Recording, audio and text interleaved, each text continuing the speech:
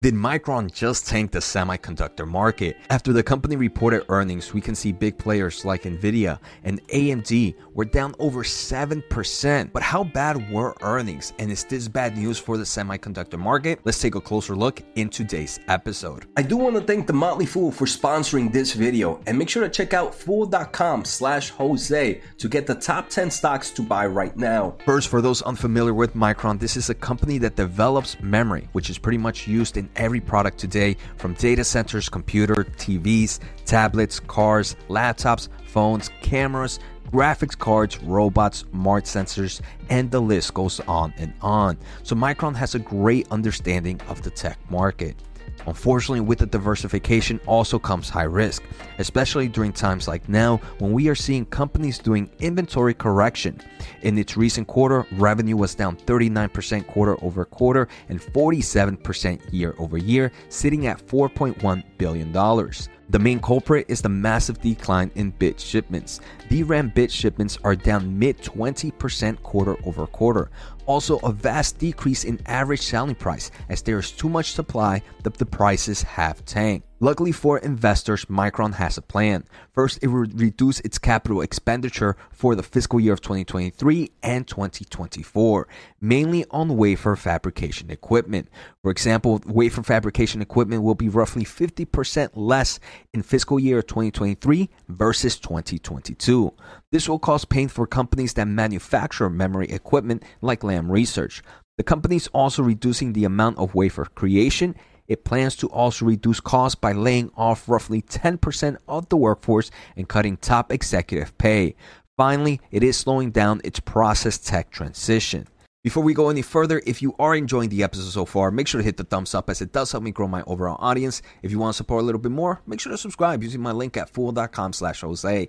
Finally, if you are here, it means you're a semiconductor investor, and I have an amazing weekly podcast with a great host, great topics, link above or on the pinned comments. The perk of being in all these markets is that Micron can provide great highlights and inform investors. For example, the data center demand in 2023 is expected to grow, but at a much lower than historical trend due to inventory correction. They do expect meaningful growth in the second half of calendar year of 2023. Now in the PC market, the forecast is a lot weaker, right? Calendar year of 2022 saw a decline in the high teens. And for calendar year of 2023, the decline is expected to continue in the low to mid single digits. The graphic market is expected to outpace the broader market in calendar year of 2023, so that's pretty great news for the overall graphics company. Auto revenue grew 30%, and they do expect robust growth in the fiscal year of 2023 with the ramp of next-gen infotainment. The industrial market continues to soften, and this is something I wasn't expecting, but Micron expects volumes to recover in the second half of fiscal year of 2023.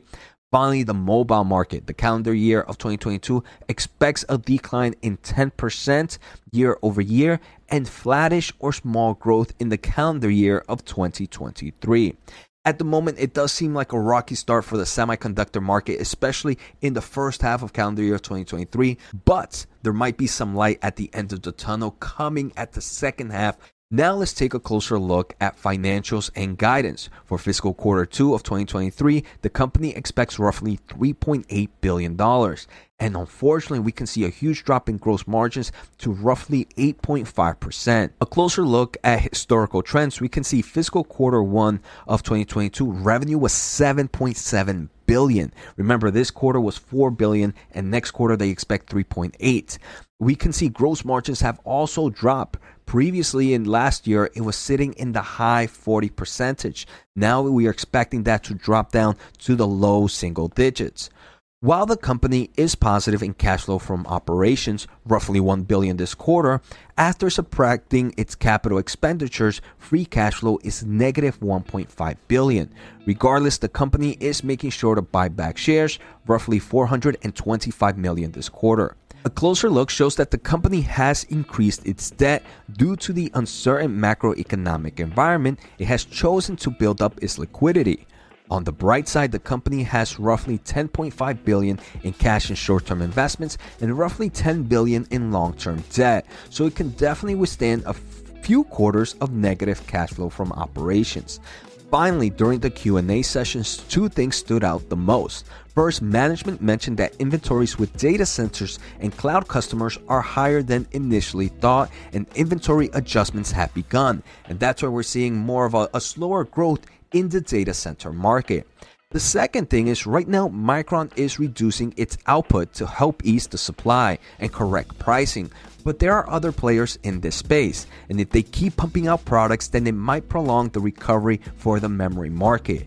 I do want to say, right, the overall stock market is more forward looking. So while prices have declined, I do believe the market is already expecting a rough first half for Micron. Obviously, the volatility can continue and prices can go on. But for me, I want to say for Micron, maybe more of a short-term bear. But in the long term of things, I am more of a bull. At the moment, I don't have any shares of Micron. But if I was forced to buy some, I wouldn't mind purchasing at these levels. Let me know your thoughts on the comments below. Do you think Micron is dead money right now? Or do you think a lot has been priced in?